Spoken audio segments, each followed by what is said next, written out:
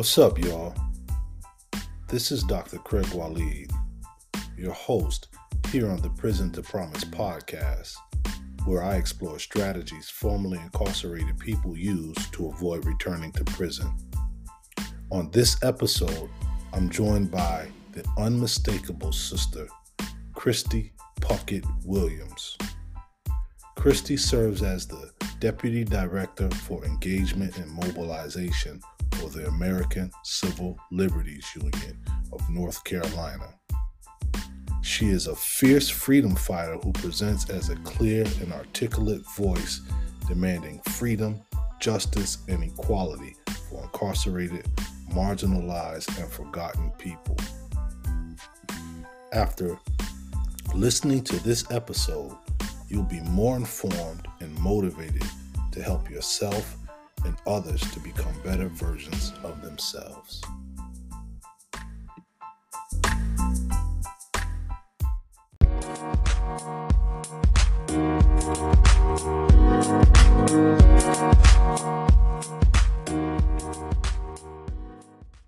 So today, I want to say thank you, Kristie, for joining me today. No problem. It's really a pleasure. You know, you and I, we met a couple of weeks back on an unrelated call, but I still kind of related to what we're here talking about, which is, you know, prison to promise and reentry and, you know, helping or acknowledging formerly incarcerated people's success. And you are part of a series that I'm really trying to do, which is focusing on the experiences of formerly incarcerated women on this podcast. Though I like to talk to other men as well who've been incarcerated, I think that the plight of formerly incarcerated as well as currently incarcerated women is not really recognized. And so I wanted to shine more light on that. And after talking to you and reading a bit about you on LinkedIn and a couple of other sources, I realized that you're such a dynamic person and probably a great ambassador for women who are coming home from prison, who are in prison. And I think that you probably represent a great role model. And so I'd like to say to anyone that's listening, you know, please welcome this good sister, Kristie Puckett Williams, who is a lobbyist. And I think you are the officer Deputy. I'm the Deputy Director for Engagement and Mobilization. With the ACLU of North Carolina. Yes. So there we go. Thank you for having me. Absolutely. So I guess if we could just start out, Kristie, you know, maybe you can just tell the listeners a bit about yourself, your background, where you're from. Yeah, so I'm from North Carolina. I was born and raised in Charlotte. I was my mom, dad, my two brothers. And life was pretty good, but I entered in my early 20s into a relationship with someone who turned out to be very violent and very dangerous. And through that trauma, I entered into substance use and addiction. And through the trauma combined with the substance use, I found myself incarcerated. And so at the lowest point in my incarceration, I was pregnant. I was held on a $157,000 bond. And I had to take a plea deal to get out. I had to plead guilty so that I could get out because I was receiving no prenatal care. I had been there for most of my pregnancy, hadn't seen a doctor, hadn't had any treatment and nothing. And so I took that plea deal when my attorney came to talk to me because he explained to me that if I stayed there and wanted to take it to trial, I could do that, but that I would have that baby while incarcerated and that I would be shackled to the bed while laboring. And I just decided in that moment that I didn't want my child to be born incarcerated. And so I took a plea deal, and 5 days later, I got out. The next day after I took the plea deal, I got out. And then 5 days later, I had a set of twins. And I had no idea I was having twins. I found out on the delivery table because, again, I had no prenatal care. And I just really had to figure out very quickly how I was going to not only take care of myself, my child who was already in the world. You know, I had two brand new babies to take care of, who also because of my lifestyle, because of my choices, because of really the trauma and the substance use, were fragile themselves. And so I had to really figure out not only how I was going to re-enter, but how I was going to help these children enter into a world that already really was set up for them to fail through capitalism, white supremacy, and patriarchy. Wow, that is just mind-blowing. And just to think that you've been through such a thing, and now you're at what seems like at a peak or at a high point in your life, in your career. What did you do, or how did you get through that period to become the person that you are today? Like, who were your supports, and what were some of your self-messages throughout this period? Sorry, I'm in my hotel lobby, so sometimes it gets a little loud, so I hope y'all can hear me. I would say that it was the familial support. I had a family who, loved me unconditionally, despite my choices, despite the things that had happened to me, despite my trauma. And they really tried to support me the best way that they knew how. But also, I learned that advocacy for myself was the best way to go. I knew that what was being described on paper was so much less dynamic than what was actually happening in my life. And that because of those missing details, decisions were being made for me that didn't fully address everything that I had going on. So I had to learn to speak up and to speak out. And when I heard false narratives, to confront those narratives and those incongruencies with what was actually happening and what they were saying was happening. And through that, I learned that when I advocated for myself, I not only felt more powerful in that moment, but my outcomes were different. And so then I thought about, okay, well, if I can do that for myself, that's what other people need to do for themselves. And so I just, I don't know. I thought education was going to be not the out, but I know that there were things that I did not know how to do anymore because of trauma and addiction. And going to school helped to rewire my brain in a way that I was able to learn about trauma and addiction and substance use disorders in a way that helped me to heal. And through that healing, I then understood the connectivity between what had happened to me and the policies that allowed those things to continue to happen to me, and that perpetuated, sustained, and maintained those things happening to me.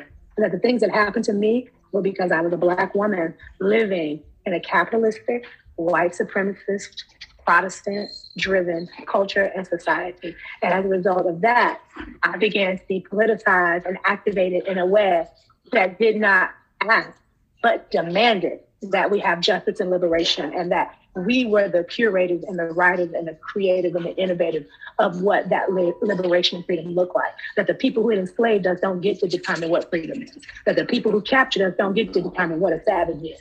That we get to define who we are, and through that self-definition came self-empowerment. And through that self-empowerment became myself, like this more autonomous person that walks and lives in my truth, walks and lives in my pain, but also walks and lives in the light of knowing that you can overcome, but you have to decide that you're going to overcome. And you cannot allow a system or anyone to tell you that you can't or that you won't, because I had people who told me that I won't or that I can't. My probation officer was one of the first people, and my DSS worker was one of the first people that told me I couldn't go to school because I didn't have enough clean time. I had only a couple of months clean time, and the baby was brand new, and I had only been out for a little while. But I enrolled in school anyway. It was on not just the dean's list, but the president's list with a 4.0 the first semester. You know what I'm saying? Graduated with honors, went on to get a bachelor's degree and a master's degree. I started out at community college. You know what I'm saying? I never allowed what someone said about me to be what was true. I know that truth can change at any time. Truth is what you make it.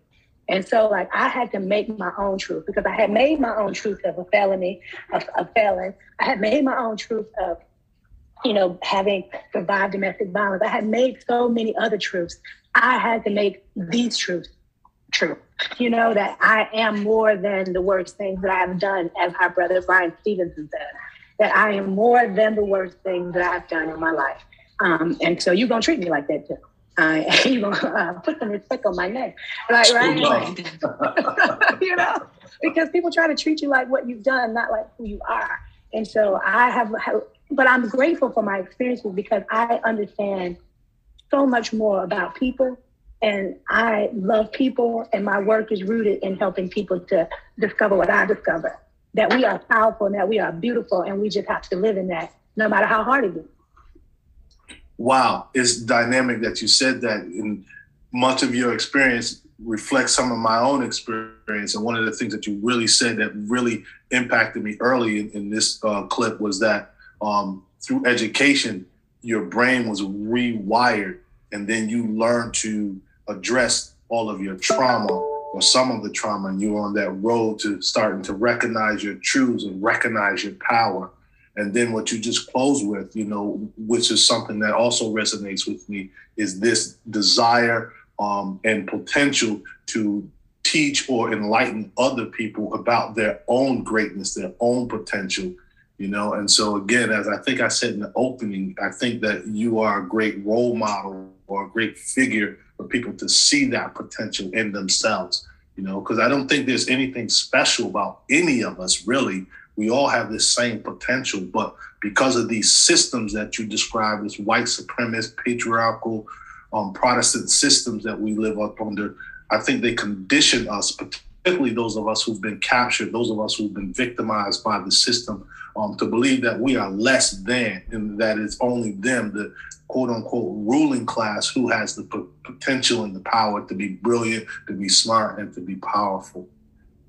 So I'm just, I'm over here in goosebumps listening to you. I mean, if we let people who are actually savages define what savagery is, we'll always be lost, right? And so, you just have to be clear about who you are and what you want. And I wasn't always clear about what I wanted, but what I will say about education is that it did help me think critically, if nothing else. It helped me to think critically and to analyze and investigate and interrogate and not just be satisfied with what someone told me. And so I thought it was crazy to have to always have two references and citations and all, but you can't just say stuff and it don't be true. You know what I'm saying? That's right. You say stuff and it ain't based in nothing. And so that was helpful on a subconscious level, especially as it relates to my advocacy. But it also, it also created another system and structure of oppression, right? When I think about student loans and about access and about, how I am denied some things based on my criminal history, that there are some reliefs that are available to people, but I don't get to participate in that relief in the same way because of my criminal history. Like I was kicked out of an Airbnb not too long ago in the middle of the reservation because they ran a criminal background check and it came up that I have a criminal background. So now every 6 months I got to go through this thing with Airbnb. I'm arguing with them and then it takes them like 4 months to reinstate it. And then I have the Airbnb for about 2 months and then boom, they kicked me out again. So I just divested from them at this point. But that's the collateral consequences that people don't understand, that even the deputy director of the ACLU of North Carolina's Engagement and Mobilization team is still being marginalized in this real way, right? But I am not able to do my job the same way that my colleagues are because I have this very huge barrier that blocks me from doing it in that way. And so I think all of that informs how I show up in the world and the work in which I do. For me, it's about showing radical love to people, but especially to our most marginalized people, incarcerated people. So we bought a bus that we repurposed from the state that was a prison transport bus, and we created a freedom bus. And we take the bus to the area prisons and we beep our horns and we show love. I talk to incarcerated people. I can't even tell you how many incarcerated people I talk to. I can't even remember their names. I just know their voices when they call me and their stories, what they need from it. Because they just be having a lot going on and I understand it. But showing love to them, letting them know that you are not disappeared and disconnected, that we are very much connected to what's happening to you and that we are doing our best on this side of the wall to make sure that not only do you come home, but that when you come home, you have something to come home to. And so it's not just about abolishing and tearing down a system. Abolishing is also about recreating and reimagining and transforming. And so we are simultaneously dismantling while also building up what we want to see happen, because what we know is that through connectivity is how we stay connected to our own humanity and to each other, and our collective liberation is so important. That I'm not free, and Dr. Wally, you're not free as long as we got our brothers and sisters that are languishing behind the wall. We can have a measure of freedom, but we don't have true freedom because I'm not free until we are free. Right, and freedom means not just getting out from behind the wall. Freedom means not having these structures and these stipulations hanging over us, like just talked about, with the Airbnb, if I have a criminal history, I should still be treated as a human being, My money still spent, don't it? Right. And I'm not my worst behavior, right? That I did maybe 10, 20, 30 years ago, Right. You mentioned something too, though, Kristie, radical love. Can you talk more about what that is? Yeah, so radical, we look at the word radical. Oftentimes people conflate radical with extreme. Mm-hmm. And radical, if you look at the etymology of radical, it really is about the root. Mm. And so what is the root of love? And the root to me of love is love without the expectation of anything, or as I learned recently, that's called mayat. And so having mayat for yourself and for others is so important, which is you love without, incarcerated people can't give me anything. They're incarcerated. Right. On the surface, you think they can't give you anything, but they do give me stuff, but I don't expect them to give me anything. Right. What they give me is hope. They give me love. Everything that I give them, they give back to me tenfold. That's and right. They just don't understand how they build and pour into me when they call and they say, I saw you on TV, I heard you on the radio, I read you in the newspaper, and you said it right. I appreciate you, Miss Kristie. I love you, Miss Kristie. You're doing the fight. And I think about how can I get this person out? What do I need to do? What civil rights attorney do I need to contact? All the things. In return, radical love is constantly being plugged in and being willing. I'm always willing. I try to take as many phone calls as I can, as many requests as I can. I get folks on IG, Twitter, through Facebook. They come at, and I try to answer them all because I know what it's like to be disconnected and disappeared and to feel as if no one cares about you and to feel defeated by circumstances that are oftentimes outside of your control. And it makes the things that are inside of your locus of control very difficult to manage as well because you have all these outside things that are happening. So basically you'd be like, you know what, you throw your hands up. And I know that level of frustration that so many people feel on a day-to-day basis because when I was in the belly of the beast of violence, the police come into my house every day or every week because my boyfriend was violent, but then blaming me for the violence, telling me that I was making wrong decisions and choices as if I can control. If you as the police can't stop this man from beating me, what makes you think I can stop this man from beating me? Right, you got all these big old bags, guns, and batons, and you can't stop him. And you come every week and he's still doing it. So and you come every week and he's still doing it. So what am I supposed to do? And they're like, well, just leave, without understanding that leaving is the most dangerous time for a woman and that my decisions kept me alive, not the decisions of the district attorneys and of the police and anyone else involved. It was me who was keeping me alive. But I knew him better than they did. And rather than respect my expertise as the victim of severe violence, they treated me like an ignorant bother.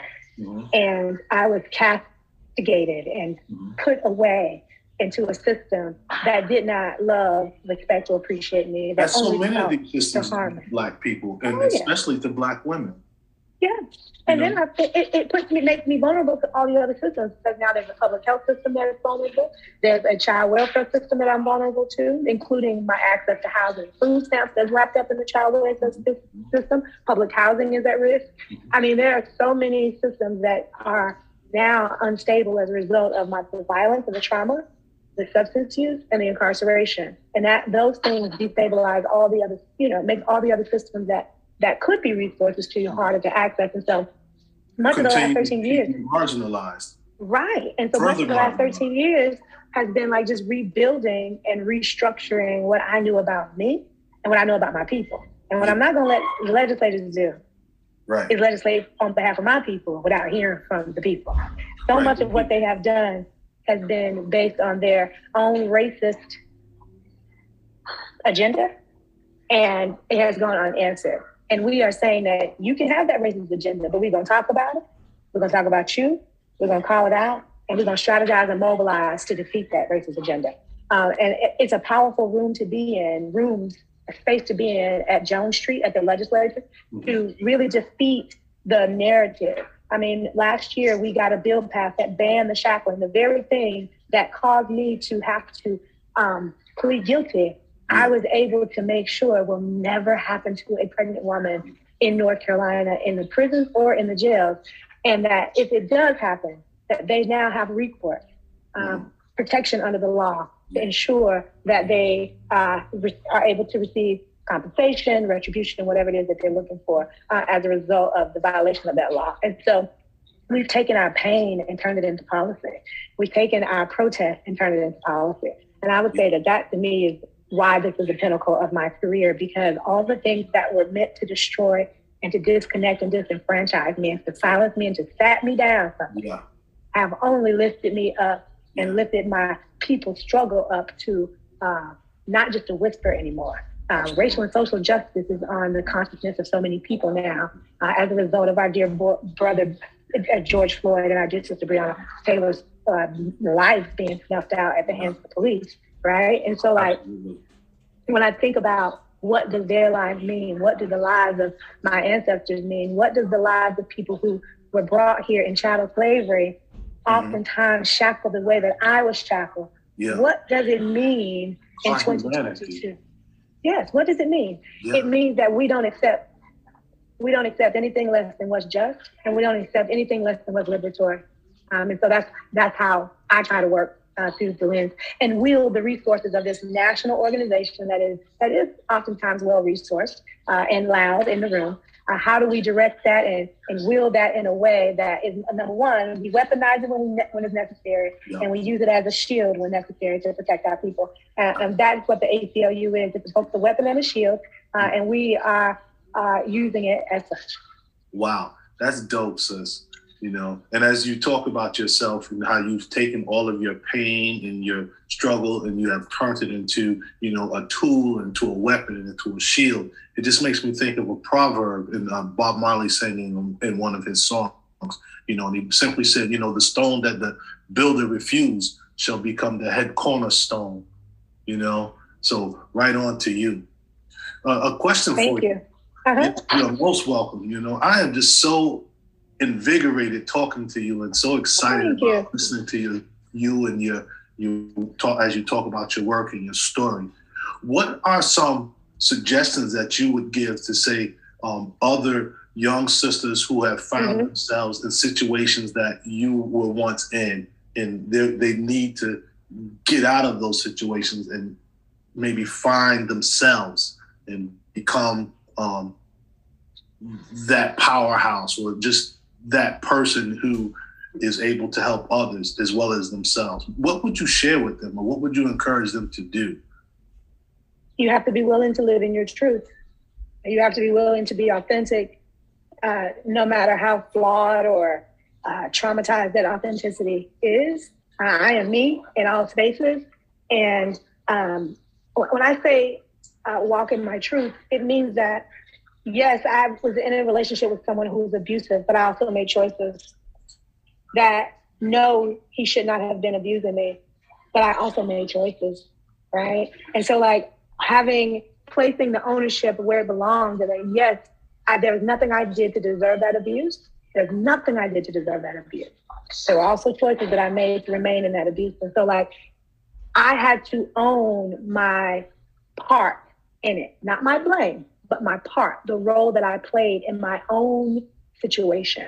And it is not about blame. It is about understanding my part so that I get the lesson. Because if I don't get the lesson, I will continue to do the same things over and over again. So it wasn't about blame. It was about owning what I needed to own for me and learning and healing from those things. And then that was the most powerful thing, because then once I was able to forgive me for my part in what had happened to me, and I'm not just talking about the domestic violence, but I mean the choices around drugs and, you know, the decisions that made me vulnerable to incarceration. Once I was able to forgive myself, then forgiving the other people for their role was very easy. And it wasn't about forgiving so that, because some people don't always deserve your forgiveness. It wasn't even about them. It literally was about, I need this to be up off of me, because this is like a sandbag weighing me down, and I need to flourish. And I have children whose fathers are not involved in their lives. And I am not bitter, and I am not mad. Let me tell you why. Because I made choices. And when you make choices, sometimes the outcome of those choices are such, and you have to be okay with the decisions that you make. And so I have learned over time to figure out what my part is, what the lesson is, and then what do I need to do with that? And so for people who are currently going through it, What is the lesson? Sometimes our resistance to just sitting in our own mess is the reason why we are not able to thrive and to grow beyond that current mess. And I had to just really get clear about my own mess. That yes, he was messed up, but who am I if I choose messed up people? What does it say about me if I keep choosing to mess up people? Like, I can say all day that this man is doing these things and he's doing this and he's doing that, but what does it say about me? That's right, because that was acceptable. The reflection of us. Wow. And so it's so easy to look at the other person and not look at yourself. And so I was so consumed with working on him, thinking about him, what does he need? I had lost me. And it was really up to me to find me. And through losing myself through addiction and incarceration, I had no choice when I came home and got clean, but to figure out who is Kristie? What is Kristie like? And that is still a work in process. There are still things that I am not good at. I have people who ask me, what do I want for dinner? And I'm like, I have no idea. And it's really difficult for me to just say, because I want this, you know? It just is. I mean, it's just a result of some old trauma, you know? And I'm still working on lots of things, but it's being willing to acknowledge those things. It's not avoiding those things. Right.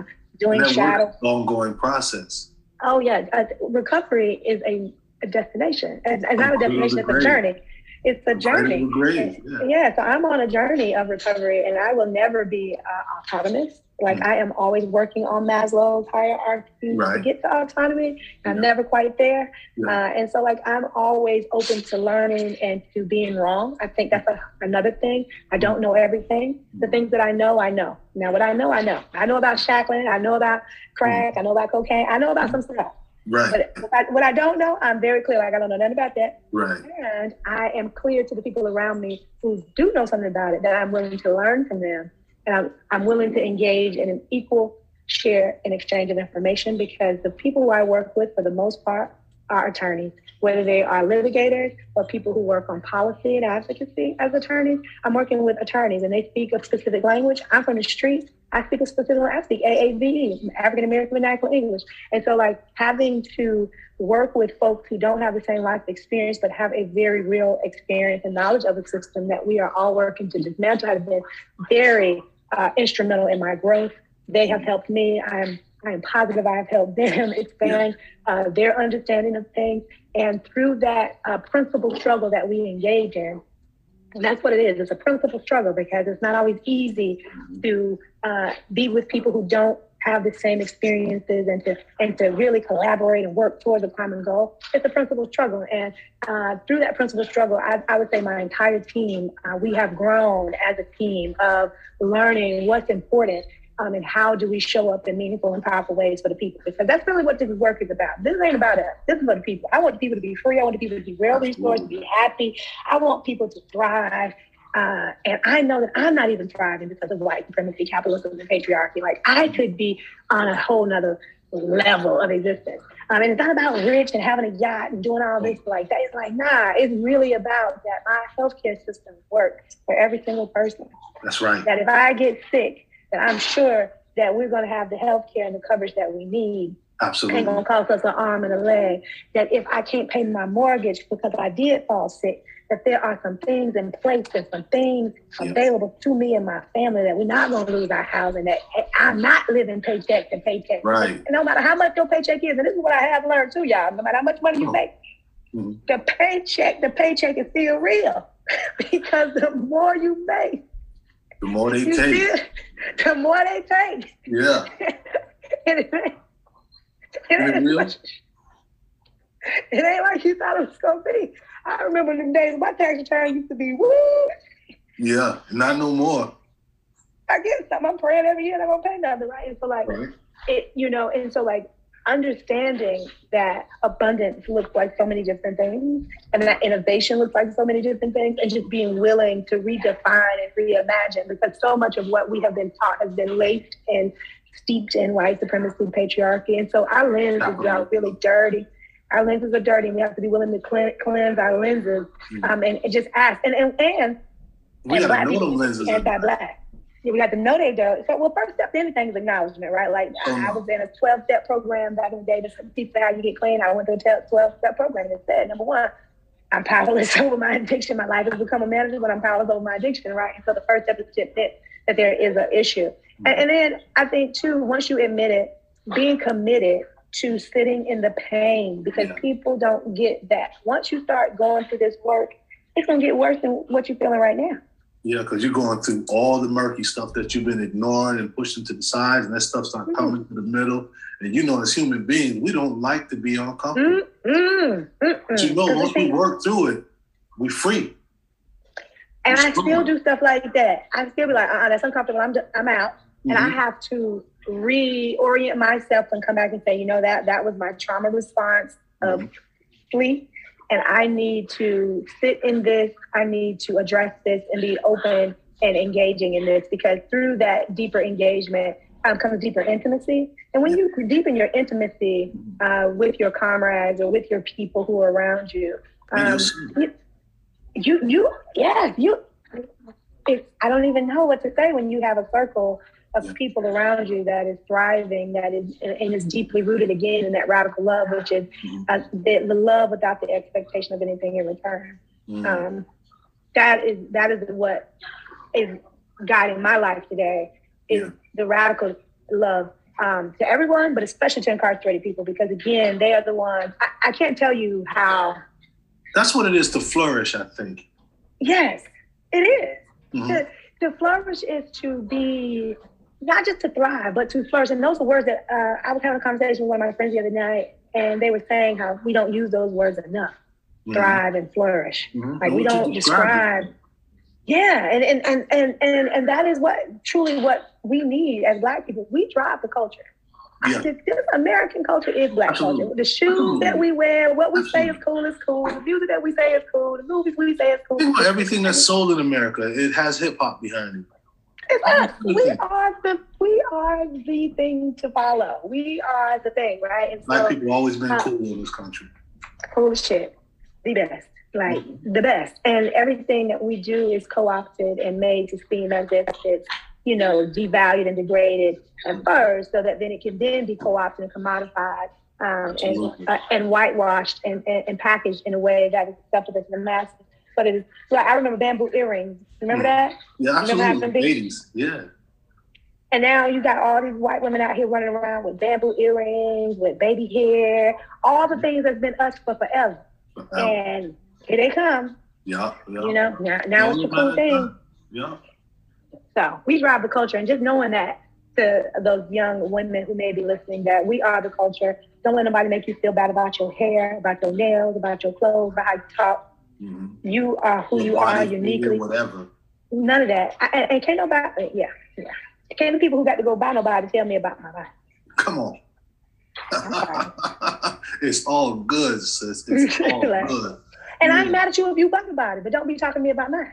Like, that's it. Like, if you bought your body, that's cool. I believe in bodily autonomy. Do what you want. But don't come over here judging nobody on mine. That's what I mean. It's like being sure of who you are and being true to who you are really is, essential to that flourishment that you're talking about. Yeah. And so, what I'm gathering ultimately from what you were just sharing in part is that it all starts and ends with the self, knowledge of self, knowing oneself, confidence in oneself, knowing your direction, knowing where you came from, knowing what has informed you to be who you are, et cetera, et cetera. But it really sounds like it comes from self, but also it's important to have supports, people who are going to support you, who are on the same page, who are also compassionate, loving, and kind, and knowledgeable for that matter. And at the same time, one last thing I'd also touch on is when you talked about, this willingness to accept that not certain things, and to be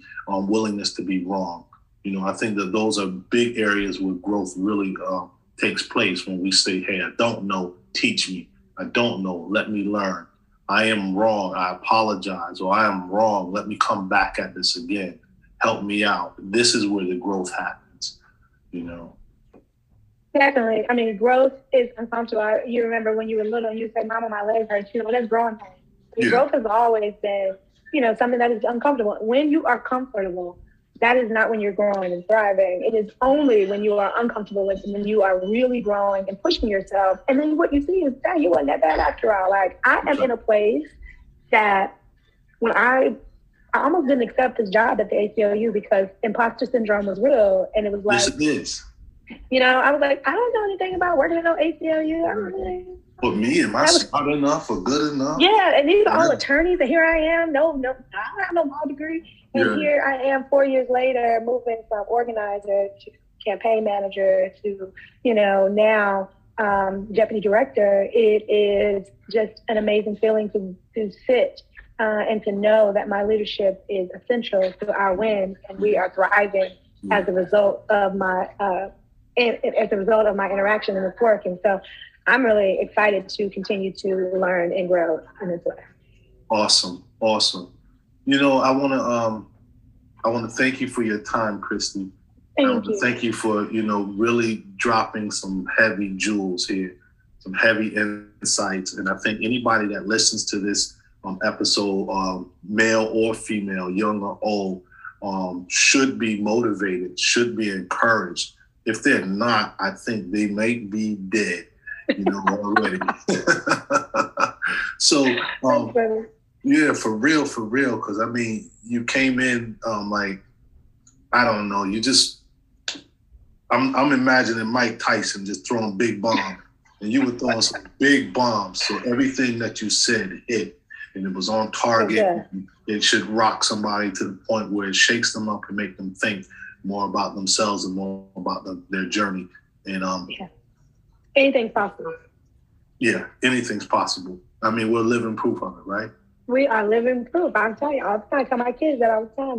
Anything is possible. And you could have told me 13 years ago when I was in that cave that this would be my life today. You couldn't have told me that. I'd have told you lying. Now what you smoking? Now you say I get high. What you get high?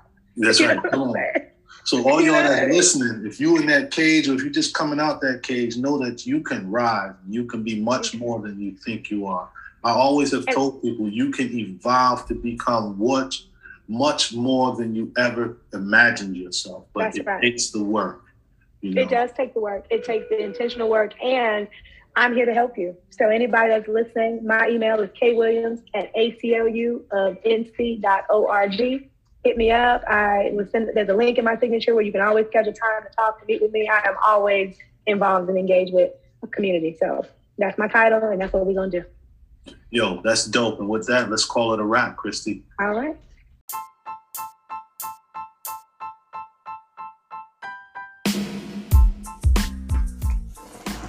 If you or someone you know would like to share their story on this podcast, or you'd like to leave a comment, please drop me a line at @DrCraigWaleed@gmail.com. That's Dr. Craig Waleed @gmail.com. Peace.